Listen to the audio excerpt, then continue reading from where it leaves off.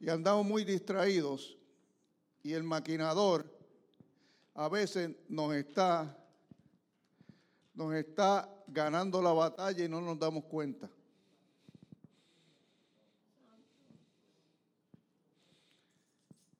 Es como si usted tuviera un rotito en el tanque de la gasolina. Y usted viene y llena el tanque de gasolina y al otro día no tiene gasolina. Y usted dice, adiós, pero ¿cómo es esto? Y vuelve y llena el tanque de gasolina y al siguiente día no tiene gasolina. Adiós, pero ¿cómo es esto si yo manejé poquito? Y como que siempre algo pasa que no avanza. Y usted no puede explicarlo. Y usted dice, pero estoy cubierto por la sangre del Cordero, estoy revestido por la armadura de Dios, estoy en ayuno y en oración, tengo todos los ángeles encima, tengo tantas cosas, protecciones múltiples de Dios, no falto a los cultos, diezmo, hago todo lo que dice la Biblia y no avanzo. ¿Qué estará pasando? Hay un versículo clave, lo vamos a discutir hoy. Un versículo clave que el Señor nos ministra y nos muestra cómo el enemigo a veces gana acceso a nuestras vidas a pesar de cualquier protección que tengamos nosotros los cristianos. Es como una puertita secreta que el diablito encuentra a veces en la fortaleza de nuestras vidas. Y a pesar de que el castillo está bien protegido, hay una puertita secreta por donde él puede entrar y salir sin que nadie se dé cuenta. Qué terrible sería vivir en una casa y tener una ventana quizá o una tablita que se saque, ¿verdad? Pero la casa está protegida totalmente, pero hay una tablita que se ve que, pero uno la puede sacar así y entrar por ahí. Yo me acuerdo en la casa de mi papá, había unas partes donde uno podía entrar si no tenía llave. ¿A usted no le pasaba eso? Uno tenía unos truquitos, ¿verdad? Se le queda la llave, yo sabía cómo sacar algunas ventanas y entrar por ahí. Me podía colar si no se me perdía la llave o algo. Pero el enemigo tiene sus truquitos. Pero nosotros que queremos la victoria total, tenemos que cerrarle la puerta al diablo. Alguien alaba a Dios. Porque él no puede estar entrando y saliendo cuando quiera. Por eso, la palabra es importante. La palabra es importante, pero también es importante que tengamos la voluntad para aceptar la palabra y la voluntad para cambiar. ¿Sabía usted que hay una guerra alrededor de nuestro todo el tiempo? Diariamente. Y esta guerra, escúcheme bien, es por lo más importante, aquello que aún hoy usted sentado aquí, hay una lucha por eso, que impide que hay gente que me preste atención en este momento. Es una lucha por tus pensamientos. Y el 100% de la gente ahora mismo no me está prestando atención, porque hay una lucha por los pensamientos. ¿Usted me está entendiendo? Sí, yo sé que mucha gente me está prestando atención, pero siempre hay gente que no presta atención porque hay algo que le está llamando la atención. Porque hay una lucha por tus pensamientos. A veces hay una lucha. Si miro o no miro el teléfono. Alguien alaba a Dios. Si voy afuera y hago la llamada o no. Viene el pensamiento, tienes que ir al baño, ¿sí o no? Tantas cosas. Contesto el texto, ¿sí o no? Todo mientras usted está en el culto hay una lucha. por tus pensamientos, imagínense fuera. Es una lucha. Y no es, la lucha más importante es por tus pensamientos, porque esta batalla diaria la tenemos todos los seres humanos. Por eso el libro de Proverbios 23:7 dice que tal cual es tu pensamiento, tal es usted. Lo que usted piensa es lo que usted es. Lo que usted piensa es lo que usted es. Somos lo que pensamos. ¿En qué usted piensa todo el día? Eso usted es. No importa que usted se declare cristiano, demócrata, republicano, satanista, lo que sea. Usted es lo que usted piensa, punto. Usted es lo que piensa, porque sus pensamientos es lo más valioso que usted tiene. Ni siquiera son sus propiedades, no es su dinero, no es sus títulos, es lo que usted piensa. Si usted quiere una vida realmente bendecida, tiene que entender el poder de sus pensamientos. Por eso aquí entra la importancia de la música cristiana, porque usted y yo pasamos mucho tiempo quizás trabajando o en momentos en que no estamos hablando, y ese tiempo es terreno fértil para pensamientos que vienen del aire. Si usted tiene música cristiana, eso le ayuda a mantenerse centrado en Cristo. ¿Alguien alaba al Señor? ¿Usted está entendiendo? Pero si tiene música de despecho, ¿ah?, de adulterio, ¿ah?, la bandita, la quebradita, la cosa, aleluya, pues entonces eso no le va a bendecir. Sí. Hermano, porque lo que usted piensa es lo que usted es. Eso dice la Biblia. Solo pensamientos saludables llevan una vida saludable. Quiere una vida bendecida, cambie sus pensamientos. Y usted tiene el poder para cambiar sus pensamientos. Nadie me puede decir, es que yo no puedo controlar mis pensamientos. Usted puede poco a poco tomar el control de sus pensamientos haciendo cambios. Pensamientos saludables basados en la palabra del Señor. Es lo que te va a garantizar una vida de bendición. Alguien diga amén. Aquí vamos al versículo de hoy.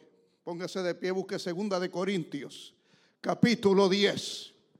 2 de Corintios, capítulo 10. Este versículo va a cambiar tu vida si lo entiendes. Y yo ruego a mi Dios que usted entienda esta palabra. Verso 4. 2 de Corintios 10, 4. Y lo vamos a explicar de una forma que te va a dejar bendecido y bendecida. 2 de Corintios 10, 4. Este es el verso quizás de los más importantes de la Biblia, porque tiene una revelación extraordinaria. Mire cómo dice la palabra. ¿Usted lo encontró?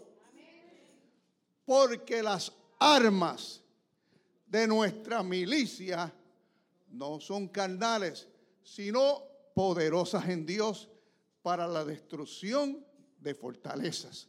Siga el 5. Verso 5. Derribando argumentos y toda altivez que se levanta contra el conocimiento de Dios y llevando cautivo todo pensamiento a la obediencia de Cristo. Si lo leemos como el papagayo a las millas, como el correcamino, pues no nos dice nada, pero lo vamos a leer poco a poco. Puede sentarse en esta hora. Lo primero que dice es que porque las armas de nuestra milicia nos está indicando que somos parte de un ejército. Y si necesitamos armas es porque estamos en guerra. En otras palabras, número 1, somos parte de un ejército que está en guerra. ¿Ok? ¿Guerra con quién? Vaya, averiguaremos. Estamos en medio de una guerra, somos parte de un ejército, pero esta guerra es espiritual. Y todo lo que hacemos en esta guerra tiene consecuencias en el mundo espiritual y en el mundo natural. ¿Ok? Después dice que estas armas, déjame el versículo 4 en la pantalla, por favor. Estas armas son poderosas en Dios. No son carnales, sino son poderosas en Dios. Las armas que nos han dado no son armas terrenales. Son armas poderosas en Dios. ¿Y qué armas son? Usted sabe que es a través de la oración, del ayuno, a través de la palabra de Dios, a través del congregarse, a través del obedecer la palabra del Señor. La alabanza, muy bien. Estas armas son poderosas en Dios. A través de Dios, estas armas, Dios nos las provee. Vienen de Dios y son hechas. ¿Para qué son hechas? Dice más adelante, para destruir las fortalezas del enemigo. ¿Cuáles son las fortalezas del enemigo? ¿Qué fortaleza? Y aquí entramos en lo clave de este versículo. ¿Qué fortaleza se está refiriendo? No son fortalezas en el terreno del enemigo. Son fortalezas que el enemigo ha levantado en nosotros. Me explico nuevamente.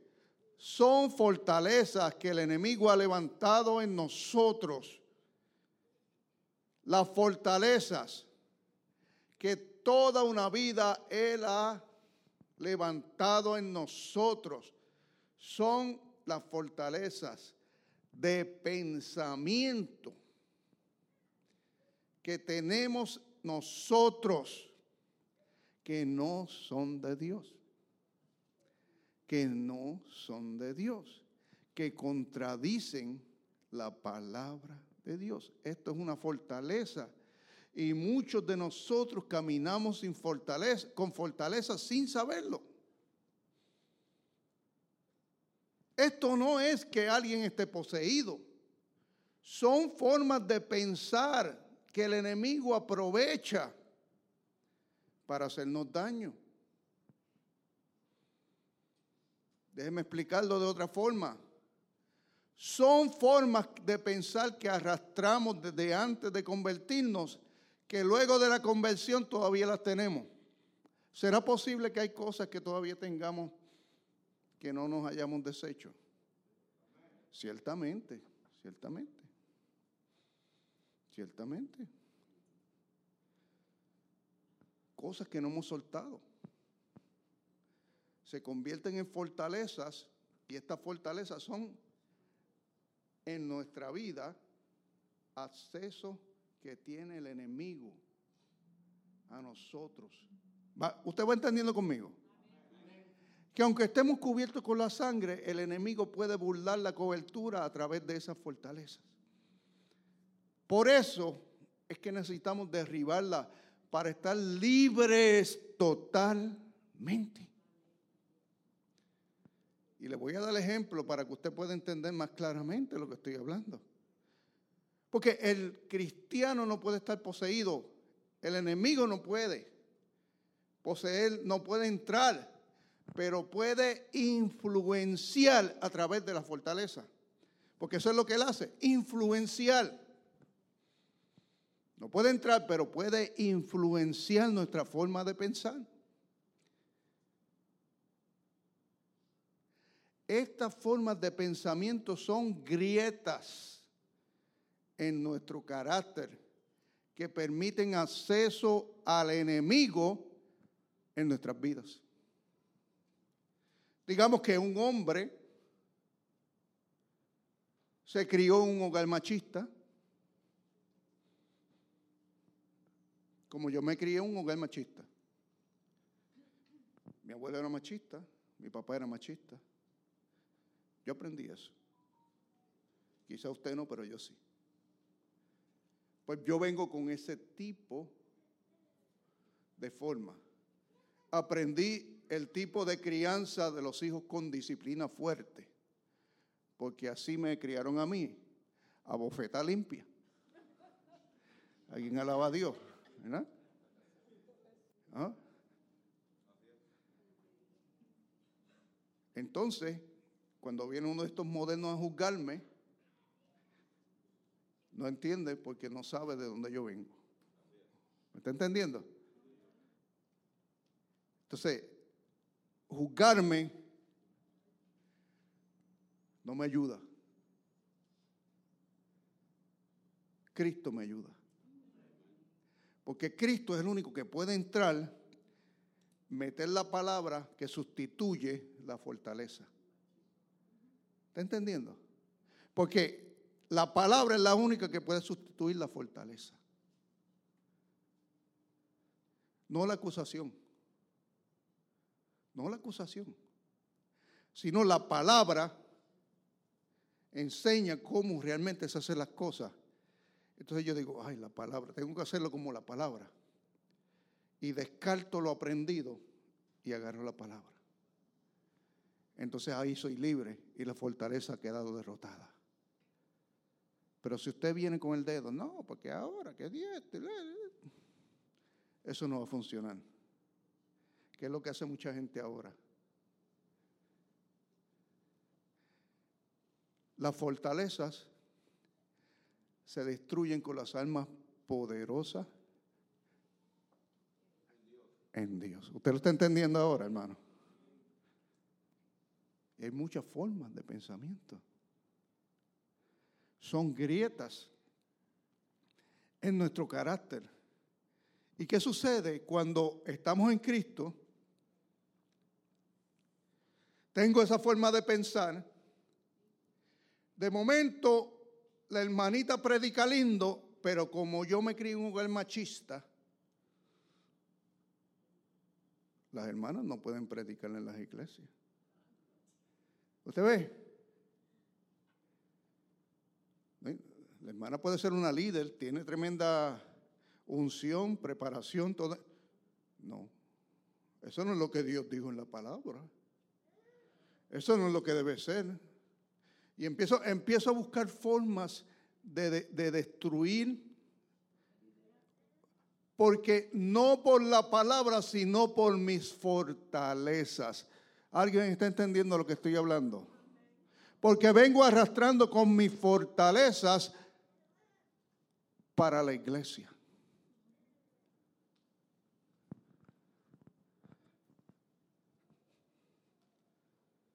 El diablo no puede poseer un cristiano y esto no es posesión diabólica. Pero sí puede acceder a los pensamientos a través de los dardos de fuego que constantemente lanza. Y si esos pensamientos me son agradables, los agarro. ¿Usted está entendiendo? Deje poner otro ejemplo. Vamos a decir que yo fui muy pobre en mi vida cuando me crié. Muy pobre. Éramos tan pobres que la única carne que probé fue cuando me mordí la lengua.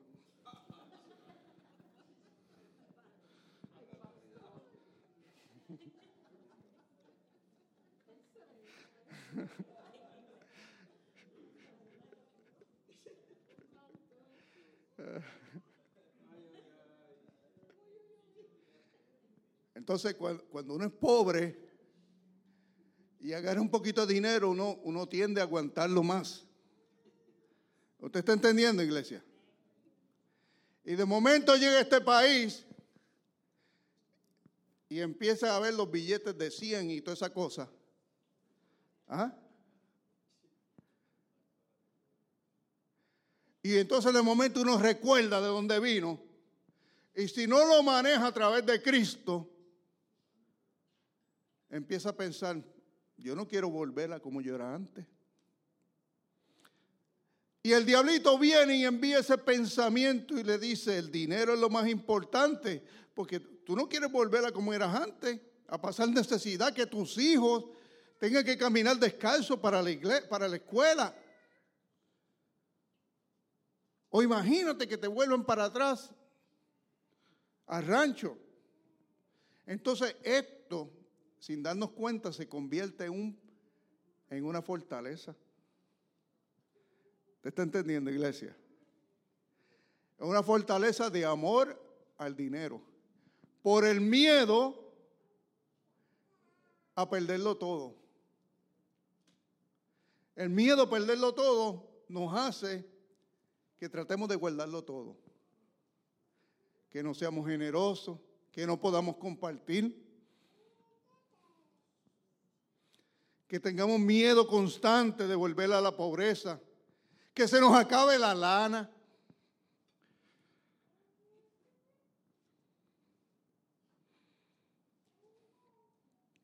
¿Y sabe qué hacemos? Buscamos razones para justificar la conducta. Ay, pastor, lo que pasa es que va a venir la inflación, esto y lo otro. Pero cuando las cosas estaban buenas, eras igual de tacaño. No me venga con la inflación, hombre. ¿Ah? Cosas que traemos de la vida antigua que tenemos que soltar y ser libres, hermanos míos. Mire, no sé, creo que conté una ocasión. Mire, yo recuerdo que a mí me mandaban a la panadería a comprar pan de pequeñito. Yo iba hasta la panadería lejísimo a comprar pan. Y la panadería tenía todos esos dulces. Usted sabe cómo las panaderías de los pueblos tienen esa, como una vitrina que le llaman, que tienen cristal así, vitrina así. Con muchos dulces, con caramelo y fresa, coco, piña, guayaba, queso. Esos dulces, ay, esta hora que son las 2 de la tarde, y hambre. Y todos esos dulces preciosos. Y yo era pequeño y pegaba mi nariz así a la vitrina y veía esos dulces así. Niño, ¿qué tú quieres? Ah, una libra de pan. Y me llevaba el pan. Y yo olvidé, niño, ¿qué tú quieres? Una libra de pan. Siempre miraba. Nunca me compraron dulces. Nunca. Siempre los miraba. Pero crecí, fui, estudié y ya estaba bien. Y seguía yendo a la panadería y veía los dulces y me gustaba, pero nunca me compraba uno. El bolsillo lleno de billetes y nunca me compraba un dulce. No, que era duro, hermano. Reprendo esa lengua.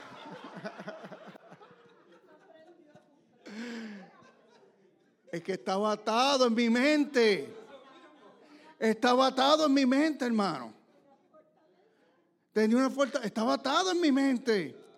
Y un día, estando en una panadería en el pueblo de Vega Alta de Puerto Rico, desperté y me di cuenta, ya yo estaba en Cristo. Yo mirando esos dulces, y ay, de guayaba, qué lindo, esto y lo otro. No solamente pan.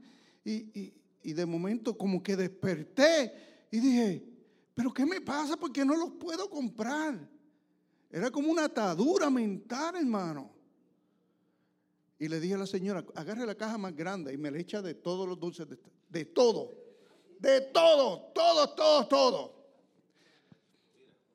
Todo. Quedé libre en el nombre de Jesús, hermano. De todo.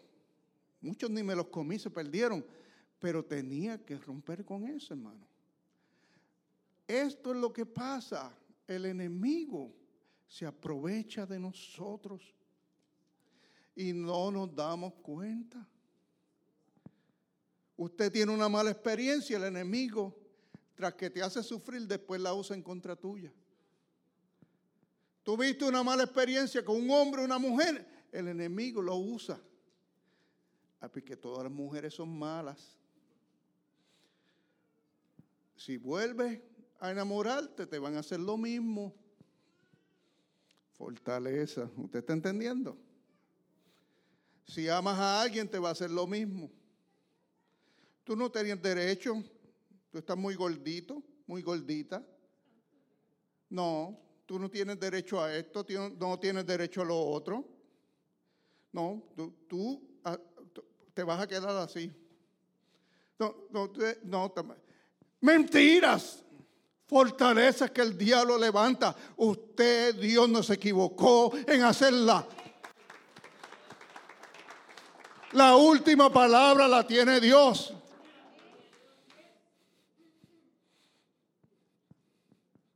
Si el enemigo le hubiera dicho a mi esposa, no te vas a soltar ese bastón jamás, ella le hubiera dicho, yo confío en mi Señor. Y un día en un culto aquí soltó el bastón y quedó libre. Pero usted puede agarrar una fortaleza fácilmente cuando deja de creer. Cuando deja de creer. Nunca tendrás esto, nunca tendrás lo otro. No reciba lo que Dios no ha dicho. Fortalezas, hermano. Fortaleza. ¿Y qué dice el Señor? Él te da la palabra para destruir la fortaleza. Verso 5, por favor. Dame el siguiente, Bebo. Y derriba los argumentos. ¿Usted ve? Derriba los argumentos y aún el orgullo que tenemos. Que se levanta ¿contra quién? Contra el conocimiento de Dios. Porque las fortalezas son argumentos y orgullo, altivez, orgullo. Orgullo. Pues son mis hijos, yo los crío como yo diga. Pero la Biblia te dice que tienes que disciplinarlos. La Biblia también te dice que hay ocasiones que tienes que entregárselos al Señor. No, que yo lo hago a mi forma. Pues mire, esos orgullos y argumentos que se están levantando contra el conocimiento de Dios, pues entonces el Señor se echa a un lado y deja que tú trabajes como tú creas. Pero el enemigo entonces tiene acceso, porque usted decidió hacer las cosas a su forma y no a la de Dios. Son cosas tan sencillas como esta, hermanos míos. Nosotros tenemos que pensar y repensar que algo siempre nos sale mal si lo estamos haciendo a la forma nuestra o a la de Dios. Y si lo estamos haciendo a nuestra forma, ir entonces y sacar esta fortaleza a la luz de la palabra. ¿De qué forma? Llevando cautivo, preso, sujeto, todo pensamiento a la obediencia de Cristo. Usted ve que este pasaje dice muchísimo. La solución está ahí. Usted cambia su forma de pensar porque la fortaleza es simplemente ideas suyas y mías que las hemos puesto por encima de la palabra de Dios. Ideas suyas y mías. Muchas veces vienen de nuestros padres. Porque como los amamos, pensamos que como vienen de ellos, pues van por encima de la palabra de Dios. Pero no. Ellos también se equivocaron como nosotros. Y ellos lo recibieron de sus propios padres y también metieron las patas. Nosotros tenemos un Padre que es perfecto. Su nombre es Cristo Jesús. Si nos aferramos a su palabra, vamos a estar bien y el enemigo no tendrá parte en nuestras vidas. Lleva cautivo, sujeto, sometido tus pensamientos a la palabra de Dios. Llévalo todo a la palabra de Dios. A veces en nuestro país las cosas se hacen de una forma, pero Dios dice, mira, aquí sujétate a las autoridades. Sujétate a las autoridades. Romanos 3, capítulo 13. Hágalo como Dios dice. Hágalo como Dios dice. Lleve su vida sujeta a la palabra. Traiga orden en su vida para que vea cómo Dios le va a bendecir.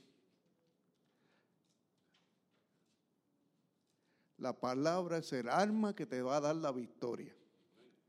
Y por eso me gustó cuando Alejandro leyó hoy el Salmo 1. Dice bien claro, mire cómo dice Salmo 1. Salmo 1:1.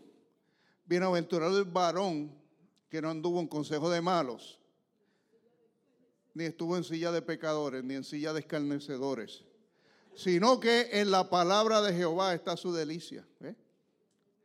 Y en su palabra medita de día y de noche. Y después dice, será como árbol plantado y da muchas bendiciones. Es la palabra. Usted y yo tenemos que vivir por la palabra, no por las listerías que aprendimos en nuestra juventud. Ya tenemos que descartar eso. Tenemos que andar en rectitud como Cristo lo hizo. Cristo vino un hombre y le dijo, mira, me dijeron que tenemos que pagar los impuestos del templo. ¿Y qué hizo Cristo?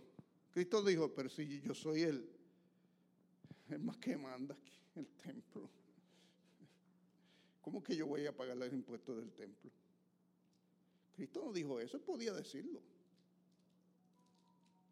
Cristo dijo, mira, para que no se ofendan, vete y busca la plata y pagas tú el impuesto tuyo y pagas el mío, para que no se ofendan.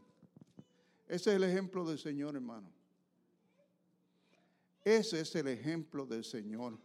El Señor no se fue delincuente en nada de eso. Alguien alaba al Señor. Usted y yo tenemos que aprender, porque si lo hacemos de otra forma, abrimos la fortaleza, la entrada al enemigo, y después vienen las consecuencias. No estamos entendiendo en esta tarde, Señor. Esto es bien importante lo que estamos hablando hoy. Josué 1:8 dice, nunca se apartará de tu boca este libro de la ley, sino que de día y de noche meditarás en él, para que guardes y hagas conforme a lo que está escrito. Para que guardes y hagas conforme a todo lo que en él está escrito, porque entonces harás prosperar tu camino y todo te saldrá bien. Te van a salir las cosas bien si te metes en este libro y vives según este libro. Deja las cosas de antes y vives de acuerdo a él. Dios nos dice, mira, no te hagas yugo desigual. Todo el mundo sabe lo que es yugo desigual. Dios nos lo dice, pero nosotros a veces queremos, porque nos enamoramos. Pues no lo haga, porque después va a tener problemas. Y esa persona, el enemigo la va a usar en contra tuya. Y esa persona te va a hacer la vida, como decía alguien, te va a hacer la vida cuadrito. Te va a hacer la vida bien difícil. ¿Usted está entendiendo, iglesia? Porque no creen en lo mismo. Usted no la va a poder convertir. Ese es el asunto. Dios sabe lo que hace y se convertirá en una fortaleza mayor que posiblemente te saque del evangelio. Usted quiere casarse, espere que Dios le va a dar una persona, pero se la va a dar en la iglesia. Alguien alaba a Dios. No vaya a la rumba a buscar mujer,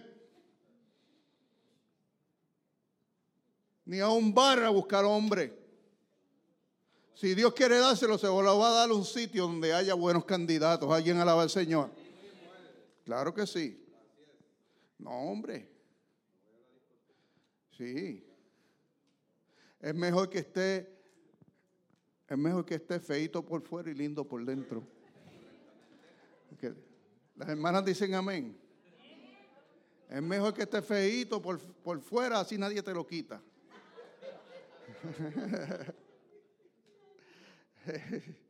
Sí, hermana. Sí, porque si lo agarras muy lindo, te lo miran mucho. Bendito sea Dios.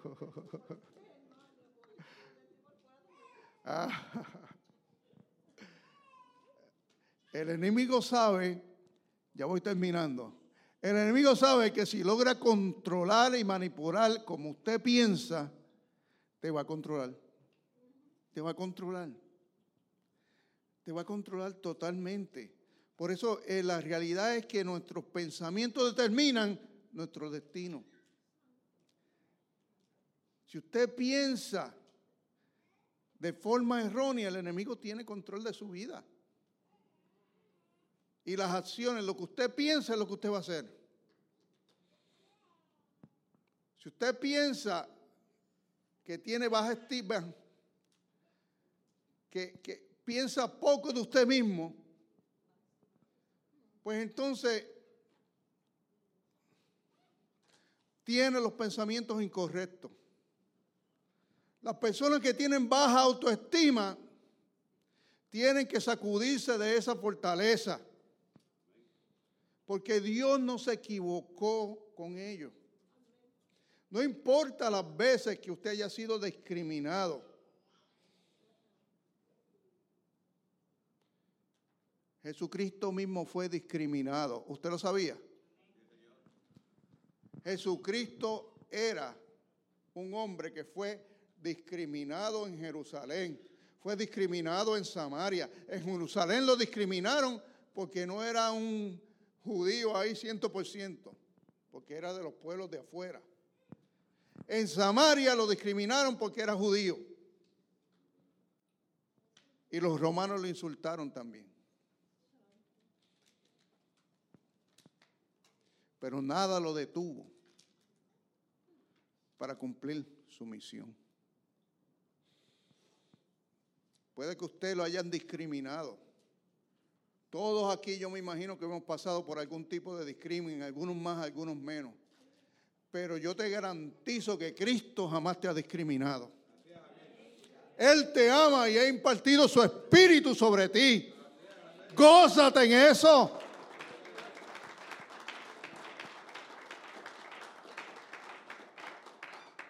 Y si te levantó y te salvó es porque te encontró digno y digna de estar aquel día en las bodas del Cordero. Alabado sea Dios. Porque muchos linditos se van a quemar en el fuego de azufre, ¿sabes? Muchos de esos que se creen muy lindos ahora no van a tener la oportunidad. Lo más importante lo tenemos nosotros. Levanta tu imagen porque Dios fue el que te creó con sus manos. Tú eres especial tesoro, nació en Salta, pueblo escogido por Dios. Él te creó con sus manos. Tú no eres cualquier cosa, tú eres hijo e hija de Dios. No tengas la imagen incorrecta de ti. El que te discriminó, perdónalo, déjalo libre, pero sepa que fue por ignorancia. Porque no conocen el amor que es sobre todos los amores, el amor de Cristo. No lo conocen, no lo conocen, no lo conocen. Levántate, piensa positivo. Dios está contigo. No ande con gente negativa. No ande con gente negativa. Porque va a terminar pensando negativamente. Habla positivo. Hable positivo. Eche hacia adelante. Viva la palabra. Sea una persona generosa. Generosa. ¿Cuántos dicen amén? Cuando usted vea la lista de las cosas que hay que traer para la fiesta esa, busque lo más caro y diga, apúnteme con lo más caro. No busque lo más barato. Use una mente, cambie su mente. Prepárese para cosas grandes. Cambie su mentalidad. Ore a Dios por cosas grandes. ¿Cuántos están recibiendo? Prepárese para cosas maravillosas. Prepare el terreno para bendiciones insospechadas. Libérese de lo que le está atrasando. Libérese de lo que le está atrasando. Deje atrás las fortalezas de una vez. No escuche malas noticias. Si algo yo sé que me va a molestar, yo lo apago. Si hay una mala noticia en la televisión, lo apago. El terremoto lo apago, yo no puedo hacer nada. Lo apago. Sí, el conteo, que ayer son 20,000, hoy soy que... No, lo apago, no puedo hacer nada. Lo apago. no puedo hacer nada por ellos. Malas noticias. Solo puedo echarle una oración, eso es todo. Enfócate, enfócate, enfócate. La mente es lo más preciado que tú tienes. Lo más preciado.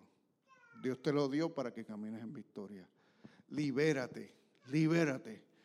Examínate, libérate y deja atrás lo que te está atrasando. Mira cómo dice la Biblia, con esto termino. Filipenses 4:8. Por lo demás, hermanos, todo lo que es verdadero, todo lo que es honesto, todo lo puro, todo lo justo, todo lo amable, todo lo que es bueno, de buen nombre, si hay virtud alguna, si es digno de alabanza, en esto pensar. En esto pensar. Dios nos dice mantén la mente en las cosas positivas. Mantén la mente en las cosas positivas. Mantén la mente en las cosas positivas. Diga que está al lado, mantén la mente en las cosas positivas.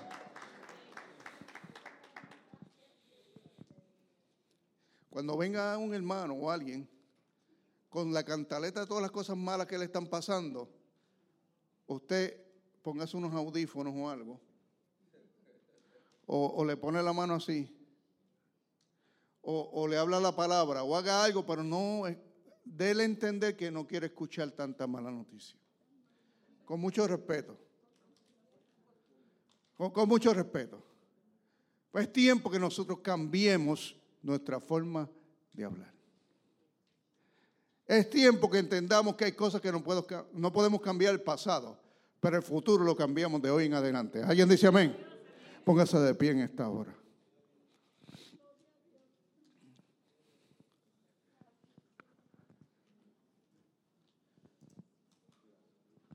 Cristo te ama tanto y tanto y tanto, pero tienes que ser libre en tu mente. Hay que ser libre en la mente para no ser totalmente libre. Para que el enemigo no gane ventaja. Para que no controle los pensamientos. Para que no controle los pensamientos. En el nombre de Jesús.